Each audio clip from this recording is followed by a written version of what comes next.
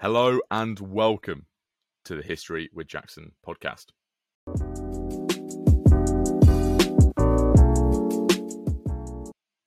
Today on the History of Jackson podcast, we welcome Dr. Simon Elliott. He is one of the leading historians of his period. He's a fantastic author and a great guy. So how are we doing, Simon?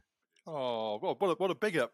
Actually, my day job, Jackson, I work in PR, so you should do my PR for me. That was amazing. I'm doing really well, thank you. And thank you so much for having me on your pod as well. It's fantastic. No, it was a natural link. I really enjoyed your book, which we're going to talk about today, Alexander the Great versus Julius Caesar. Who was the greatest commander in the ancient world? That's a fantastic cover. I think Pen and Sword have done an absolutely fantastic job working with you and with the cover as well. So thank you very much, Pen and Sword, for sending this across. Now, firstly, Simon, thank you very much for coming on. And my first question for you is, how did you initially get interested in both these men? I've been interested in the classical world as long as I can remember. So I can remember as probably a 4-year-old, my dad coming home from work with a load of blank computer printout paper, me getting a load of crayons, drawing a picture of a Roman chariot, because I'd already got a box of Airfix 1/72 scale Romans, which had a chariot in, which is interesting because, of course, the Romans actually didn't use chariots. But Airfix had one in, so I drew one. And there we go, 4 years old, drawing pictures of Roman chariots, playing with Roman soldiers, beginning to learn about the classical world. And then one of the things you find with history is that there are some incredible figures in world history, aren't there, Jackson? And two of them jump out to me even when I was very young. Julius Caesar was one, obviously, and also Alexander the Great. My son's called Alexander, by the way, because of Alexander the Great. So from a very early age, I was genuinely interested in the classical world, and I became fixated on these two key figures from the classical world. I think that's often what we do as historians, don't we? We tend to learn about something when we're young and just it becomes a lifelong obsession. And you can certainly see that with yourself, from Airfix models to naming your son Alexander. I think that's great. Now, who were these two men? Who were the two men? So Alexander the Great was the conqueror of his entire known world by the age of 32. So run the maths here. He was born in Pella, which is in Macedonia, sort of northeastern Greece, in 356. By the age of 32, he conquered his known world, and then he died in Babylon. And you're only going back sort of 150 years to the Greco-Persian Wars, when the Persians are about to conquer the Greeks, and all of a sudden here we are with Alexander conquering the Persians. So he was one of the great military figures, great political leaders of the ancient world. Julius Caesar seems to be the same at first glance, because he was also a conqueror, conquered Gaul. He fought across the entire sort of Mediterranean, east and west. But it turns out when you look at both of them, they're very, very different figures. Alexander the Great was the heir to Philip II, who was a great king in his own right of Macedon, whereas Julius Caesar, although his father was a leading patrician, had nowhere near the same introduction to the top end of society that Alexander the Great did. So they both have very different careers. No, I really like the point there. You're zooming in on both of their respective families. You know, how different, we've very briefly touched on it. How different were these families, and how strong were Rome and Macedonia at this point as well? So the periods we're talking about are in the latter half of the 4th century BC with Alexander the Great. So born 356, dies 323. Julius Caesar is born 100 BC and he dies in 44 BC. So let's look at the two periods. So for the Macedonians, they've only just, at the point Alexander's born in 356, they've only just become the dominant power across Greece, and most Greek city-states at that point still thought that they were uncouth northerners.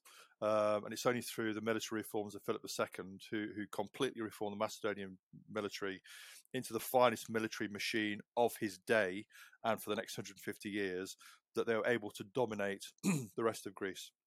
And that's what Alexander the Great inherited. And as Philip II died and Alexander the Great became king, Philip II had been planning sort of a crusade for the Greeks to defeat the Persians across the Levant into and towards Iran, to set right what they had perceived had gone wrong in the Greco-Persian Wars. So that's what Alexander the Great inherited. That's the world in which he sort of grew up, and that's what he was expected to participate in, to the point his father died. Julius Caesar was born into the latter stages of the Roman Republic. So the Roman Republic is founded 509 BC. And as you get into the 1st century BC, it becomes increasingly racked with civil war. And that's because all the political classes were gradually gathering huge amounts of wealth by defeating, later than Alexander, obviously, the Hellenistic kingdoms in the Eastern Mediterranean. And therefore, the likes of Caesar and all of his contemporaries, like Pompey, for example, or earlier Marius and Sulla, were fighting each other. So you have the 1st century BC racked with civil war in the Roman Republic. Now, Julius Caesar is the leading warlord of his sort of time, because for a variety of reasons, he's the most successful of these leading Roman figures, which I call, in my biography of Julius Caesar, sort of late Republican warlords, because he's got he's very good at leading his men. He's very good at communicating a message to all levels of society. He's a very good soldier. He fights in the front rank, but also is a very good general, and he's the leading man of his day. And the Romans at this point had conquered both the Eastern and the Western Mediterranean. To my point, they were increasingly gathering huge amounts of wealth from the former Hellenistic kingdoms in the East. So the rich in Rome are growing richer, setting them against each other. And in this 1st century BC, the Roman Republic finally finishes in 27 BC. So if you want to look at the key dates in that 1st century BC for the Roman Republic, you have Caesar born in 100 BC, Caesar being assassinated in 44 BC, and then finally the Republic ends and Augustus is proclaimed Imperator in 27 BC. Two very, very, very different things. And it's interesting to see similarities and differences between the two respective states, if that's the best word for them. Now we've looked at what's preceded Alexander and what's preceded Julius. What were their lives growing up like? You know, these are two incredibly powerful men, and we tend to think of them at the apogee of their power, and we tend to neglect their youth, their education, and so on. So what were their early lives like, their education like, and how different were their educations and early lives? They were both defined by the early deaths of their fathers. So again, to my point, when you talk about Alexander the Great, if you want to look at the military history of the Macedonian world and the Hellenistic world, Philip II is as important as Alexander the Great, because it's Philip II, his father, who created this incredible military operation. He invented the Macedonian pike phalanx, which was the anvil to the Macedonian companion shock cavalry, which was the hammer. So the hammer and the anvil. The pike phalanx pinned the enemy line. When a weakness emerged, then the companion shock cavalry smashed through with their lancers. And he also devised a fantastic seed train as well. So it was a combined arms operation. It completely and utterly revolutionized warfare, actually, all under Philip II, which Alexander the Great inherited. And it's that, at the point his father was assassinated, when Alexander became the king, that he could then take to conquer his entire known world. But he inherited the ability to do so from his father. Caesar's father also died at a young age. So Caesar's father was, so remember, Alexander is the heir to the Argead throne. So he's the heir to the kingdom of Macedon. Okay? Caesar isn't the heir to becoming the ruler of Rome. At this point in the Roman Republic, you have 2 elected magistrates every year, consuls, who run Rome. There's no king. The political class is much broader. And at the very top, you have the senators, the patrician class. And Caesar's father was a senator, was in the patrician class, had been the governor of the province, had been a consul, had been the governor of the province of Asia, which is Western Turkey. And there he had made wealth, but not incredible amounts of wealth. And basically, you get the impression that Caesar's family were just another of the senatorial classes, not at the very top at all. However, Caesar's father died when he was 16. Apparently, he was bending down to tie shoelaces and had a heart attack. And from that point, Caesar, who had no brothers, became the head of the family. And that's one of the driving forces apparently behind his life, that he knew from a very young age that he'd become the head of the family because he got no brothers. And of course, that set him on the path to greatness itself, because when his father died, Caesar becomes the head of the family, and it's right at the heart of the initial phases of this late Republican civil wars in the first century BC, when you have the Optimates pro-Senate party and the radical Populares, of which Caesar's family were members, who seized on this young man, 16-year-old, and actually started over-promoting him into positions because they thought that he'd be useful to them, and that set him on the path to greatness. So they're both defined in their early lives by the early death of their fathers. And you can, like as you said, it is very clear throughout their lives the influence of that, and for Alexander the benefits. And Alexander inheriting the throne is his rise to power in Macedon. How does he go about consolidating that power as a young man? It's interesting actually, because well, the word consolidating is an interesting word, isn't it, Jackson? Because consolidating to you and I means just sitting down, having a think, listing out your resources, making sure that everything's organized, taking your time, reflecting. Alexander did none of those things. Basically, he immediately invaded Anatolia.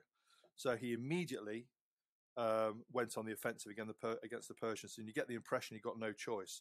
You've got to remember that the majority of the Greek city-states didn't have kings at all. They were various kinds of oligarchy or democracy, etc., but they certainly weren't monarchies, which set Macedonia apart, even though it was becoming more Hellenized and was the dominant power in Greece. And you get the impression with Alexander that the Macedonian nobility fully expected this young man who'd become the king, inheriting his father's military machine, to crack on. You know, it wasn't an option to sit down and count things up and work out what was the best thing to do. You just got to crack on. And actually, that fitted Alexander's character, because basically he liked to crack on. So he immediately invades Anatolia, and then over the period of the next few years, fights a number of set-piece battles against the Persians at Granicus River, and ultimately the key battle at Gaugamela with Darius III, one of the most unfortunate rulers in history, because he found himself against Alexander the Great. And he wasn't up to the job, fleeing into the upper satrapies, and suddenly Alexander the Great defeated the entire Persian Empire. It's an incredible story. Going back to my initial point, this is a man who was born in Pella, in Macedonia, in northeastern Greece, who dies in Babylon. At the point he was born, nobody would have guessed that he would have died in Babylon. They'd have guessed he'd have been just another Macedonian king if he'd have lived long enough to actually make a name for himself. And that's a fantastic point, that no one would have thought he'd got there. And it's interesting to see, you know, he just decided to crack on. It was expected of him.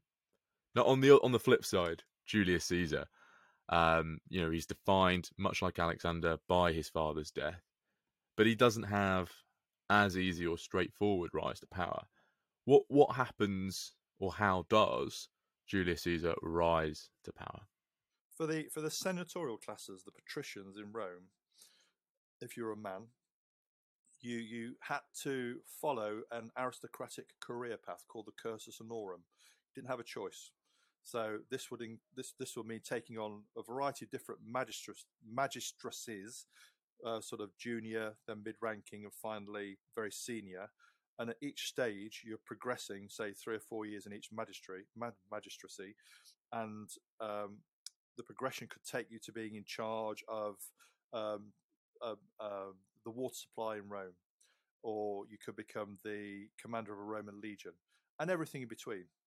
Okay, more or less, you could influence it, but you're expected to follow this career path. And ultimately, you could become a consul. And then if you became a consul, one of the two senior magistrates in Rome, then you could become a proconsul or a governor in a Roman province and make lots of money. So you're expected to follow that career path. However, the whole thing was sort of like set askew by the fact that at the time Caesar engaged with the cursus honorum, at a very young age, by the way, 16, very unusual. We have everything happening at the height of the civil wars between the Optimates and the Populares. So at one stage, the supporters of Marius might be in the ascendancy. At another stage, as the populares. At another stage, the supporters of Sulla might be in the ascendancy, the leading figure in the Optimates. And indeed, Caesar himself fell foul twice of Sulla and had to flee. One of the times he fled was when he was captured by the Cilician pirates, again in western Anatolia. So although Caesar's progressing along the Cursus Honorum, everything gets sort of like sort of set skew with, as it were, because of all this civil war engagement. And ultimately, Caesar begins to see this as an opportunity that he realizes that if he can outperform his rivals, and he sees ways of doing it, is very good at actually working out how to outperform his rivals, then he can move to the top. And so what he does is he sort of, I can almost imagine him in his own mind working out where the next moves were going to come, which got him into a position where he could become sort of a senior general, then a governor and that kind of thing. But the one thing to remember is this: Caesar's family were never rich. It's a bit like Winston Churchill in the Second World War, actually. Caesar's family, because they weren't rich, weren't able to bankroll Caesar's ambitions. So you have this young man seeing opportunities, beginning to follow his dream, but the family don't have that much money, so he has to start borrowing money. And that's one of the driving forces of his life from that point, Jackson, because what happens is that Caesar borrows money, and then he achieves what he wants to achieve, whether it's in southern Spain, whether it's in his initial engagements in Gaul. But as he begins to achieve his aims, he's then due to pay the money back. And if he can't pay the money back, he could get sued for it, and that could destroy his career. Two things you need to be good at if you're a Roman senator: fighting and the law. Because you're always going to be fighting, and you're always going to be having someone coming after you to sue you. The only two positions where you're not exposed to being sued in court because of the position being so important are if you are a proconsul, a governor, or you're the consul of Rome, right? So Caesar suddenly realizes that he's got to spend as much time as possible as either the consul in Rome or more easily away from Rome, becoming a governor. But one of the reasons why he ends up going to Gaul is because he does a deal in Rome that takes him out of the orbit of the people after the money, and then he becomes the proconsul in southern Gaul, and that's the basis for him launching his Gallic conquests. And then later, what causes the conflict with the Optimates, the sort of like reactionary classes in the Senate in Rome, is because they fix it. So after he's conquered Gaul, he has to come back without being the consul, so they can sue him to get the money back, and they know they can destroy his career. So therefore, when he comes to Rome, he crosses the Rubicon with a legion, the 13th Legion, and then he enters Rome, and clearly he's saying to them, "You can do what you want to, but I've got a legion behind me." And that's the point when you end up with this final cycle of civil wars against Pompey and the Pompeians, which leads to him being assassinated in 44 BC. He certainly has a fascinating life where he's going all over the place, and seeing that money as a driving force in his rise to power. It doesn't seem too dissimilar to some things that happen today in politics across the world. And being able to draw parallels makes Caesar perhaps more relatable to a modern audience. Now, you touched. I think that's a really good point, Jackson. I agree with that. Yeah, he's a fast, and he does. He's perhaps has no contemporary you can align him up with, but nonetheless, he is a relatable figure. Now, you mentioned these conquer. I'll tell you one thing. I'll tell you one thing actually. Just if you'll forgive me, Jackson, just to draw a thread there. What in terms of modern politics, in the modern world, one thing that both of these figures were very good at was PR, their own public relations. So Alexander the Great actually took historians with him, who he then killed, but he did take historians with him. So he was in charge of the way that the narrative was written to his contemporary audiences about what he was achieving. By the same token, Caesar, we know nearly everything about Julius Caesar today through the words that he wrote or dictated himself. So he's the most successful PR man in the ancient world. One of the most successful PR mans in the world ever, because he's dictated to us to this day, while we're talking now about his career. All the facts I've spoken about Caesar largely are what he's told us, which is interesting in its own right. You think of a modern politician who'd love to be able to do that.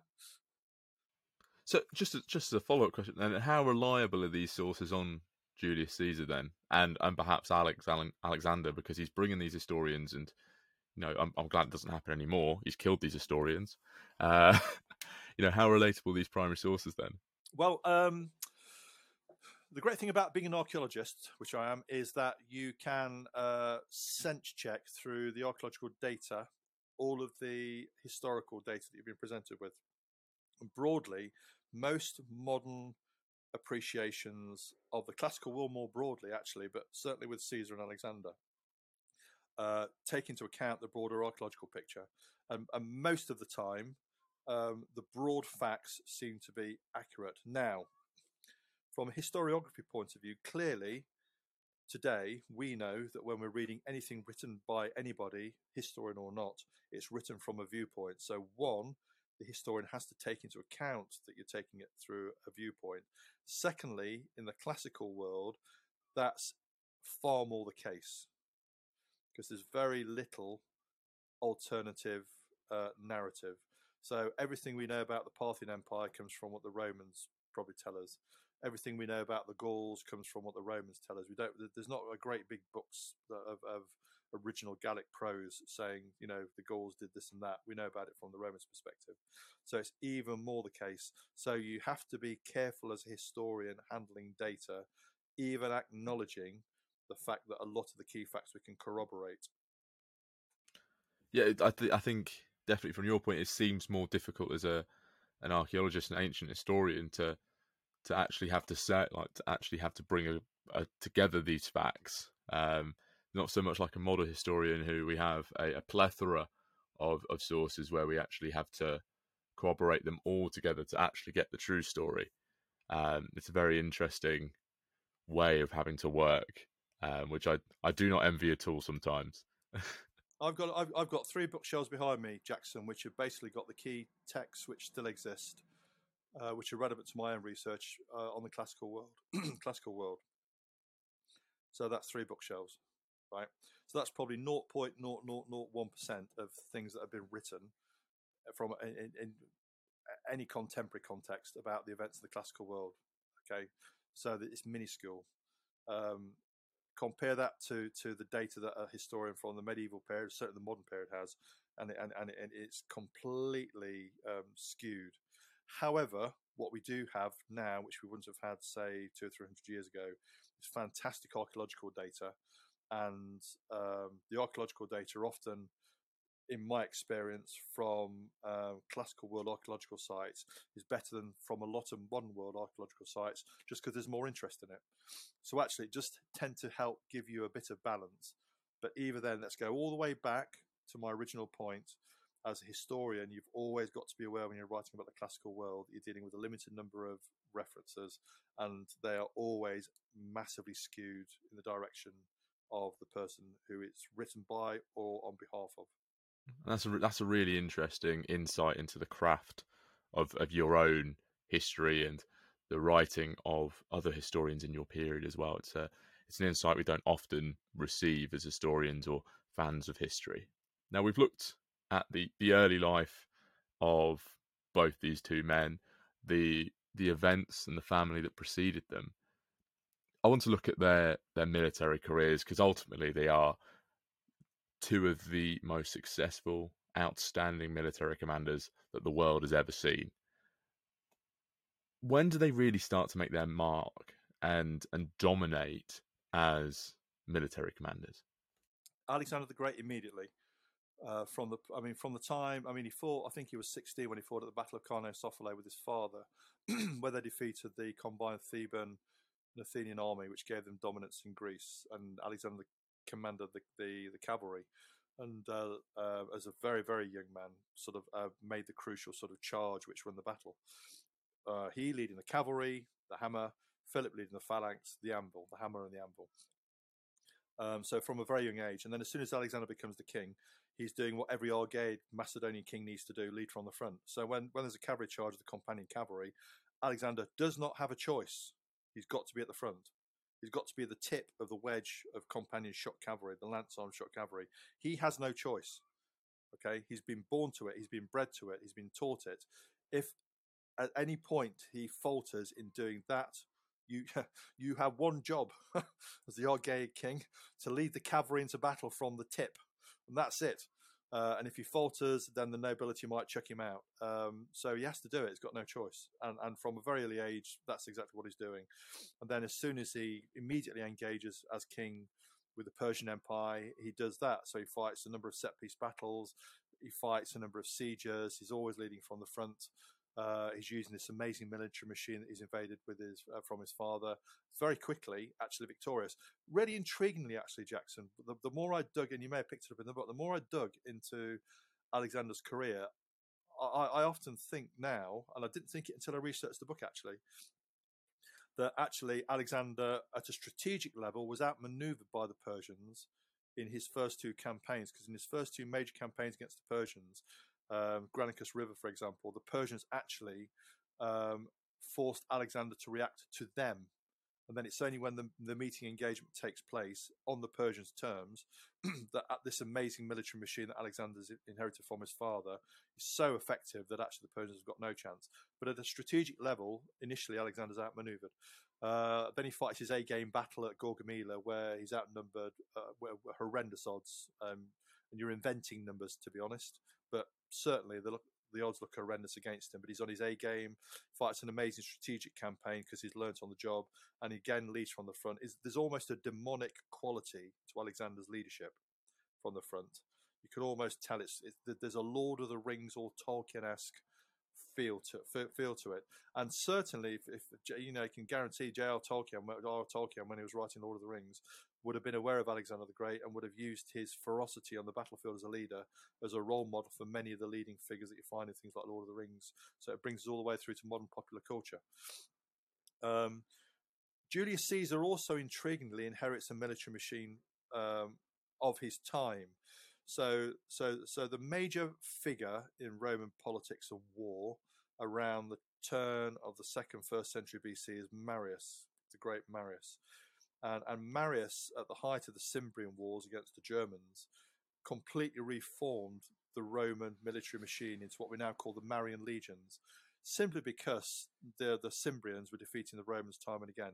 So Marius created what we would today recognize as a Roman legion, with every legionary probably about 5,500 to 6,000 armed in the same way, all trained engineers, etc. Exactly what we would expect to see from a Roman legion. Well, Marius created that.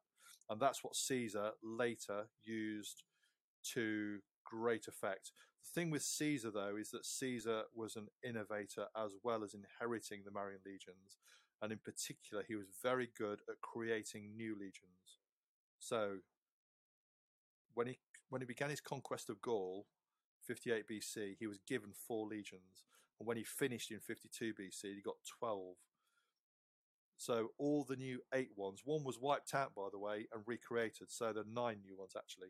So of those 9 new legions, Caesar had to find the money to pay for them by borrowing money. God knows why people were still lending him money, because you obviously clearly owed he owed half of Rome money. But anyway, his credit was clearly good because he raised 9 new legions.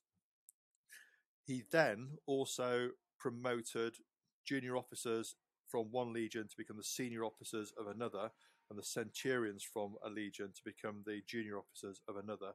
And so they became incredibly loyal. And the other thing that Marius did, which Caesar took to an extreme, was he allowed the poor to join the legions. So there was now no longer a financial requirement that you had to be above to be able to become a legionary. So if you're from the lower classes in Rome or in Milan or in Ravenna, and you're suddenly offered a very reasonable middle-class salary and 6 years service with possibly a pension at the end of it, you're going to not only take it, but you're going to be absolutely nailed on loyal to the person giving you the money.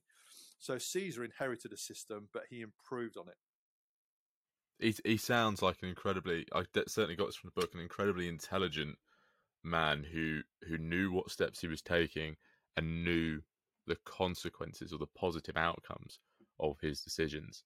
And I certainly really admire him. If the two of them could play, right, if you put the two of them in an arena, armed equally, I think Alexander would have actually 1-to-1 outfought Caesar, because there was a ferocity to his personality which I think very few human beings can control. I go back to this phrase, demonic quality to his personality. If they could both play chess, Alexander would have no chance.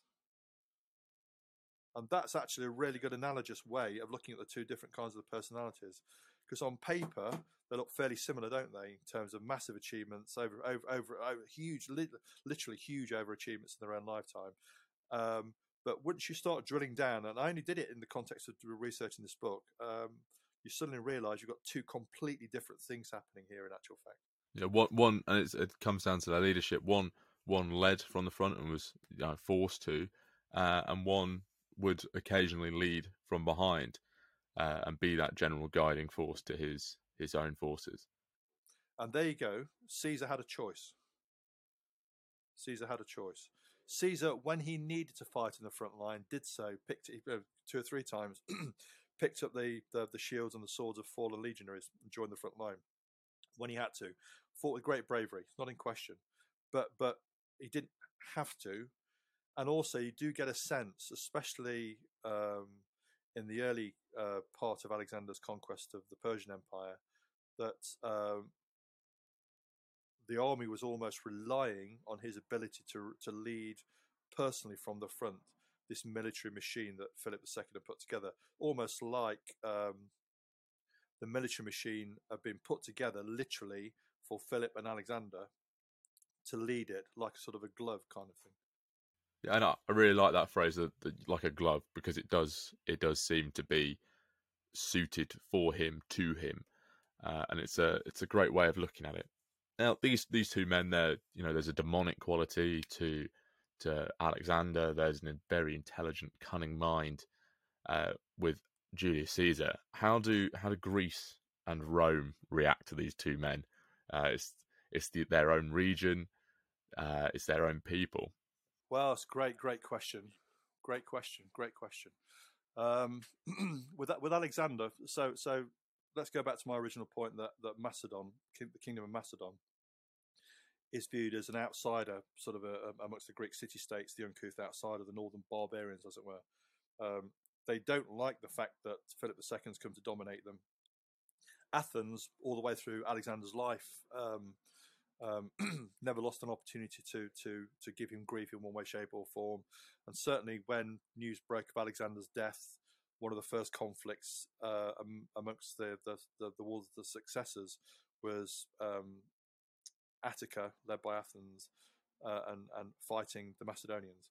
So the Macedonian dominancy of the Balkans never sat well with the Greek city-states to the south. And it's fascinating you bring that through to today when you look at modern Greece, where Alexander's eulogized across the entirety of the Balkans. And it causes conflict between the political conflict between the various nations in the Balkans about, where is the true home of Alexander and that kind of thing. But at the time, when he was alive, actually, the city-states in the south and the Peloponnese, certainly in Attica and Boeotia, they weren't fans of Alexander at all.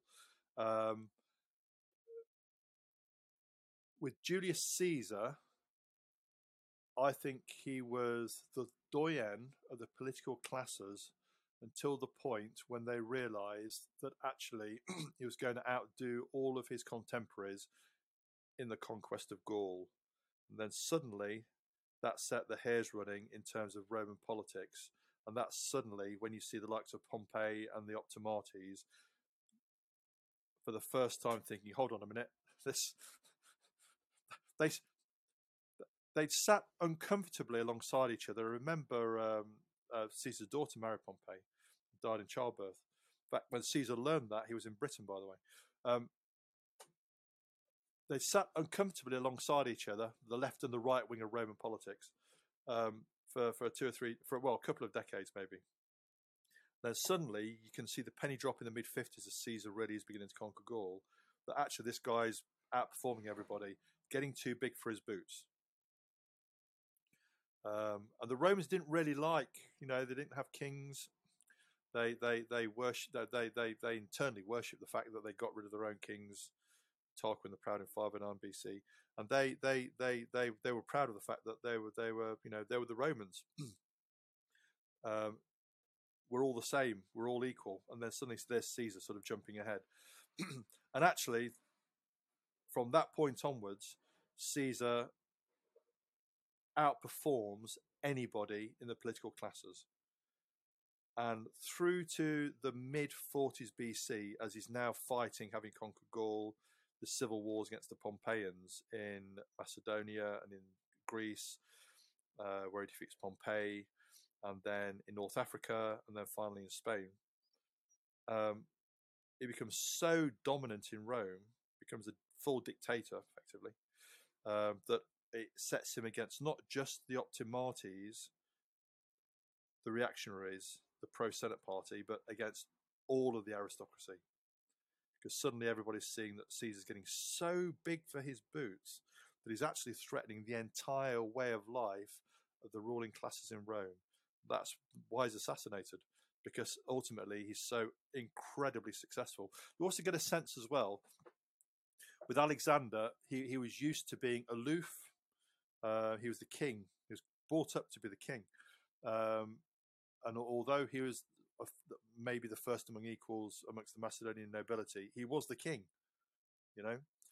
whereas Caesar wasn't brought up to that. So it must have been interesting psychologically for Caesar to suddenly find himself master of both, of his entire known world. I mean, it's interesting what that would have done to his personality, and maybe that's reflected in the fact that he's assassinated in 44 BC. Yeah, that's it's a massive, if you're not taught how to deal with that pressure, taught how to deal with that amount of power, we can see it has a massive effect on some people, and that relationship in the nobility is probably a symptom of it. Does Alexander have a different relationship with his nobility then? He does now. With the Macedonian nobility, they're very hard drinking, and they were encouraged to tell the king what they thought, especially when they'd had a drink. And Alexander himself drank a lot, and that caused a lot of conflict, actually. But it's the kind of thing where you have the conflict, and you wake up the following morning, you're all best friends again. So that was a normal part of Macedonian culture. However, as Alexander continued his conquest of first the Persian Empire, and then he goes into Central Asia and Afghanistan, and then finally into Punjab, and then back to Babylon, his mindset is changing, and he's clearly thinking something very different to what he wants his new empire to look like, to what the Macedonian nobility wanted to look like. They're always questioning why he was wanting to go further and further and further east, and it was a mutiny by his own troops that stopped him going even further east than the Punjab. And that caused huge amounts of friction, actually, with the nobility latterly. I mean, towards the end of his life, Alexander was recruiting Persians into the Macedonian army and into the elite levels of the Macedonian army and the companion cavalry as well, which was causing problems. But even then, given what he had achieved in conquering his entire known world, let's say that again, he conquered his entire known world. They still loved him, I think. And actually, you can see an outpouring of affection at the point he dies. Whereas Caesar, at the point he dies, has managed to twist the entire ruling classes of Rome against him. So, really interesting parallels. That's why it's such an interesting book to write. Yeah, like you said, in some respects they are so similar, and then in other respects there are massive differences that set these two men at polar opposites. And it's nice to see that they're not just the same people so many years after. But these two men are at their core military commanders, and they have an impressive CV per se. What is Alexander's most impressive military feat, and why do you think it's his most impressive military feat? Battle of Gaugamela, where he defeats Darius III for the final time. He defeated the Persians twice already, latterly Darius III the first time, but this is the big set-piece battle. So he forces a meeting engagement by storming down the Tigris Valley to Gorgamila, forces Darius to fight him at a place of his choosing. Even then, Darius is outnumbering him, maybe odds of 4 or 5 to 1. In terms of cavalry, maybe 10 to 1. The best troops in the Persian army are the cavalry, and Alexander just comes up with this amazing battle plan where he knows he's going to be outnumbered, he knows he's going to be outflanked, he knows his best chance of winning is to go for the sort of the chicken head scenario by trying to take Darius out. So he devises a plan where he's going to thin Darius's front line to expose the king. And he deploys effectively in a square. So he has his phalanx in the front, cavalry on the flanks, more troops down the sides, and then there's Greek mercenary hoplites to the rear in case the whole lot is enveloped, and then the hoplites at the rear can turn around and protect the rear. It's a very clever deployment. And then he just waits for the right moment. His strategy works. The ranks of the Persian cavalry thin. And then he goes straight for Darius, and Darius runs away, flees, and the Persian army collapses around him. So that's the A-game battle for. That's the absolute A-game battle for Alexander the Great. There are many others, but that's the A-game battle, I think, for Alexander the Great. Julius Caesar,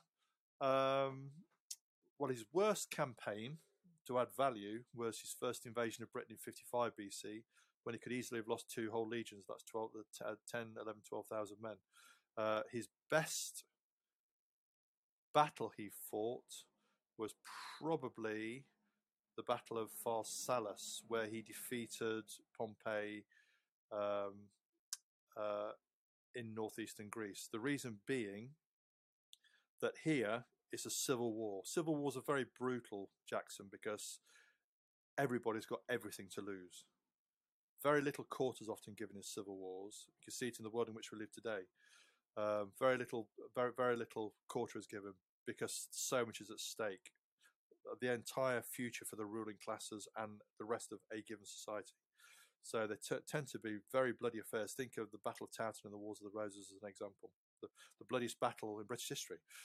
So at Pharsalus, Pompey outnumbers Caesar and has more cavalry, so his flanks should be super secure. And Caesar comes up with a really fantastic deployment where he effectively has a hidden reserve of legionaries. He knows full well that one of his flanks is going to probably fall because of the superiority there of Pompey's cavalry, and he therefore deploys this sort of hidden reserve ready to pounce, and it does, and it wins the day for him. And also here, Caesar shows incredible command and control on the battlefield, picking out the weaknesses in the opposing line and exploiting it with his own legionaries until he's ultimately successful, and Pompey flees, goes to Egypt, lands in Alexandria, and at the very point he steps off the boat in Alexandria, he gets beheaded. It's a very serious way to lose, Jackson. So that's probably Caesar's A-game battle.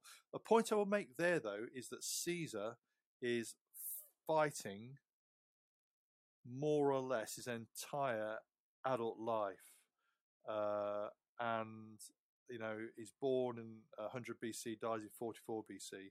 So clearly, he's got decades on Alexander in terms of his adult fighting life. So Caesar's at play in the field for far longer than Alexander is. Alexander's career is this tight ball of heroic activity which set his world on fire, where Caesar just going on and achieving. And it shows you there that Caesar in particular had true grit, because he kept going. He never stopped. He probably knew, Jackson, he knew that if he ever stopped, his creditors and his opponents in the political classes would catch up with him. So effectively, he was being driven by the fear of failure, and failure for him would have been ruin, either being killed or being bankrupted, and his reputation being destroyed. So it's probably that which kept him going for a long time. Yeah, it certainly does see that he is being pushed or chased, really, and that pursuit of him does really push him on. I don't think either of them ever looked over their shoulder. I think they both had their eye on the horizon and kept going and going and going. Alexander the Great, physically. Well, he always had troops behind him, so there's no need, is there? And then in terms of looking over your shoulder, it's an interesting caveat that's very apt at this moment. I want to look at the deaths of these two men and how they met their ends. And looking over one's shoulder is certainly more apt to one of these generals than the other. How did these two men meet their end, meet their demise, and what impact did that death have? With Alexander, I actually think that by the time he died, 32 years old, having conquered the known world, I think he was physically a broken man. Actually, he spent his adult life, militarily leading from the front, always in the front, thick of the action, frequently wounded, twice very seriously. Latterly, in his Indian campaign, where he had a lung pierced by the looks of it by an arrow, and he recovered to an extent. But also, you've got to bear in mind this is a life on very physical military campaigning. Latterly, sort of in the jungles in the Punjab, etc., or in the mountains in Afghanistan, and the deserts of Gadrosia, and everything in between. So physically, I think at the point he died, he was a physically broken man. Actually, also mentally, I think by this point in his life, in his early 30s, you could make the case that he was almost psychotic, because he must have been absolutely racked and riddled with sort of what we today would call PTSD. He'd been in the thick of fighting his entire life, he known nothing but life on campaign. Even with the luxury which being the king could throw at him, he starred himself as a leader among equals. So he'd have endured things as his men did as well. So I think physically he was a broken man, and I think also mentally he was probably not in a very good place either. And I think allegedly dies of natural causes. There's stories that he was poisoned in Babylon. There's stories that he drank himself to death. Looks as though he died of natural causes, maybe from a fever from something. But when his body was at a very low ebb, so maybe a few years earlier, it wouldn't have killed him. But it just, in that one very narrow window of time, when he not had chance to heal physically and mentally, he just caught him out, and he died. Caesar, there's a huge amount of hubris about the way Caesar dies, because Caesar could easily have avoided being assassinated. He got loads of opportunities to learn from people saying, you're about to be assassinated, and he ignored lots and lots of even direct comments saying that these guys are going to assassinate you. And there's a degree of hubris there, actually, or fatalism. I don't know, hubris, fatalism. But I don't think Caesar needed to die the day he died, actually. I think if it had taken account of what he had been told, he would have survived. And why did they want to assassinate Caesar? Because he basically set himself up as the new king in all but name. He was the dictator. He was dictator for life. He was fabulously wealthy by this time. He got his association with Cleopatra, which put the backs up of the political classes in Rome. And he'd risen, basically got too big for his boots, which is it sounds unusual. Sounds unusual even today for somebody being too big for the boots in what Western liberal democracy to get put down. But actually, there in Republican Rome, being too big for your boots, if you got too big for your boots, you ended up with everybody against you, because everybody was fearful that there'd be a return to the monarchy. Of course, what happens is, that there is a return to the monarchy. 27 BC, Augustus is named Augustus, the last man standing from the last round of Republican civil wars, which were initiated by the assassination of Caesar, becomes the emperor.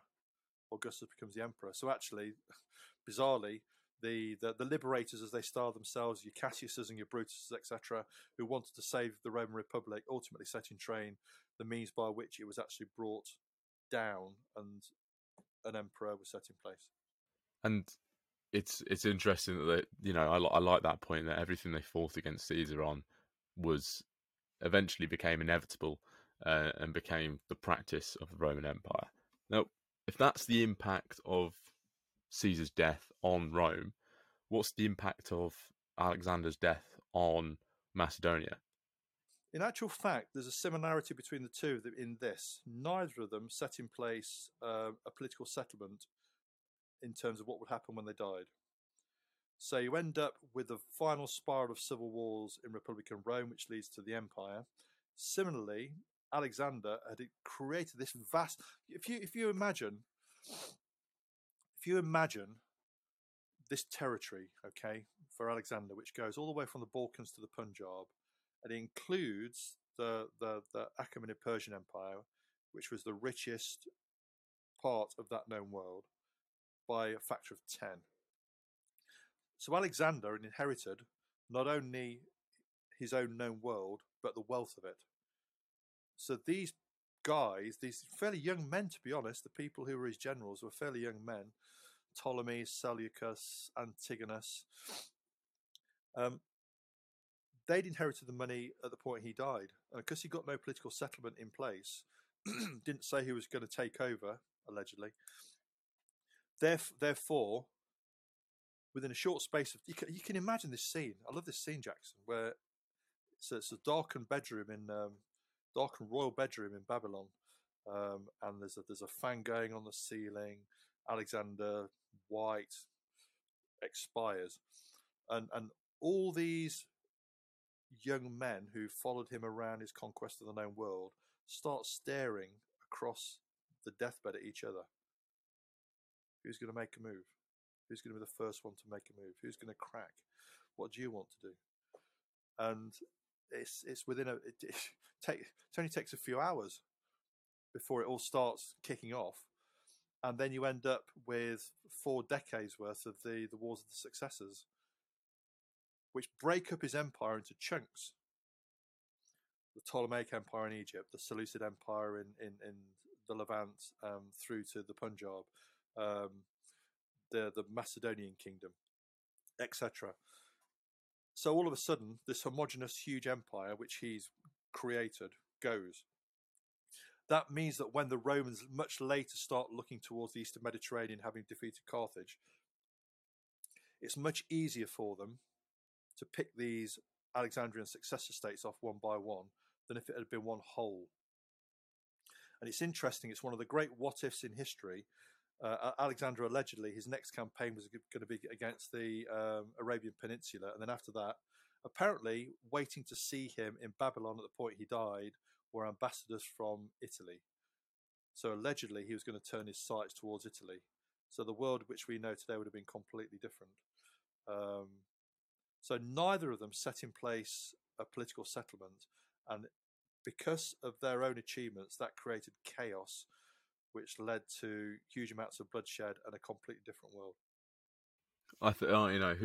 Who needs Game of Thrones when you have the wars of succession after Alexander's death and Caesar's death? I think they would be incredible moments to see dramatized and to just watch unfold, because they are, as you've said, just utter chaos.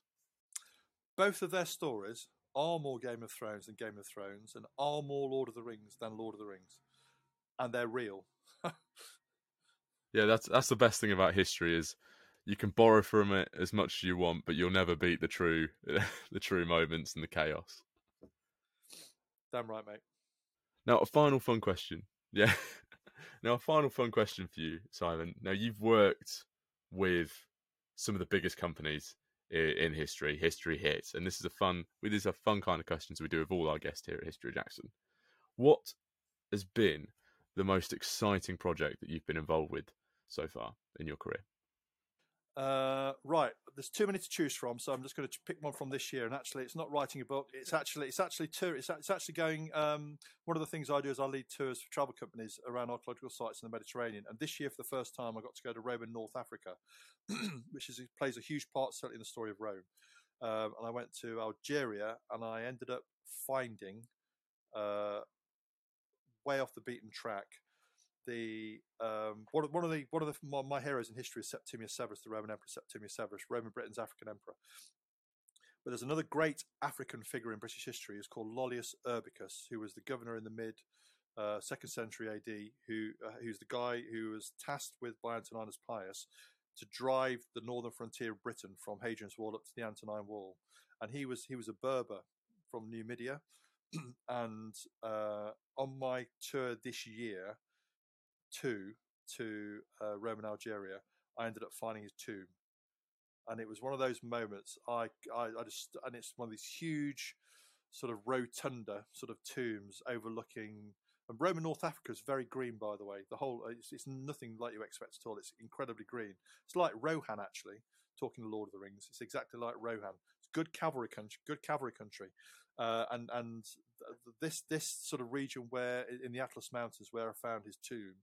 It's like being in sort of the Yorkshire Dales, and you've got these huge rolling hillsides and crags, and then these fast-running mountain streams in the bottom, and sort of where 3 or 4 of these valleys come together right on the top, and it really is out of Lord of the Rings. You've got this rotunda tomb, this huge thing, which was the tomb of the man who was a North African Numidian Berber who drove the line of Roman control in Britain to its furthest north ever, which means that he drove the line of Roman control anywhere in the empire to its furthest north.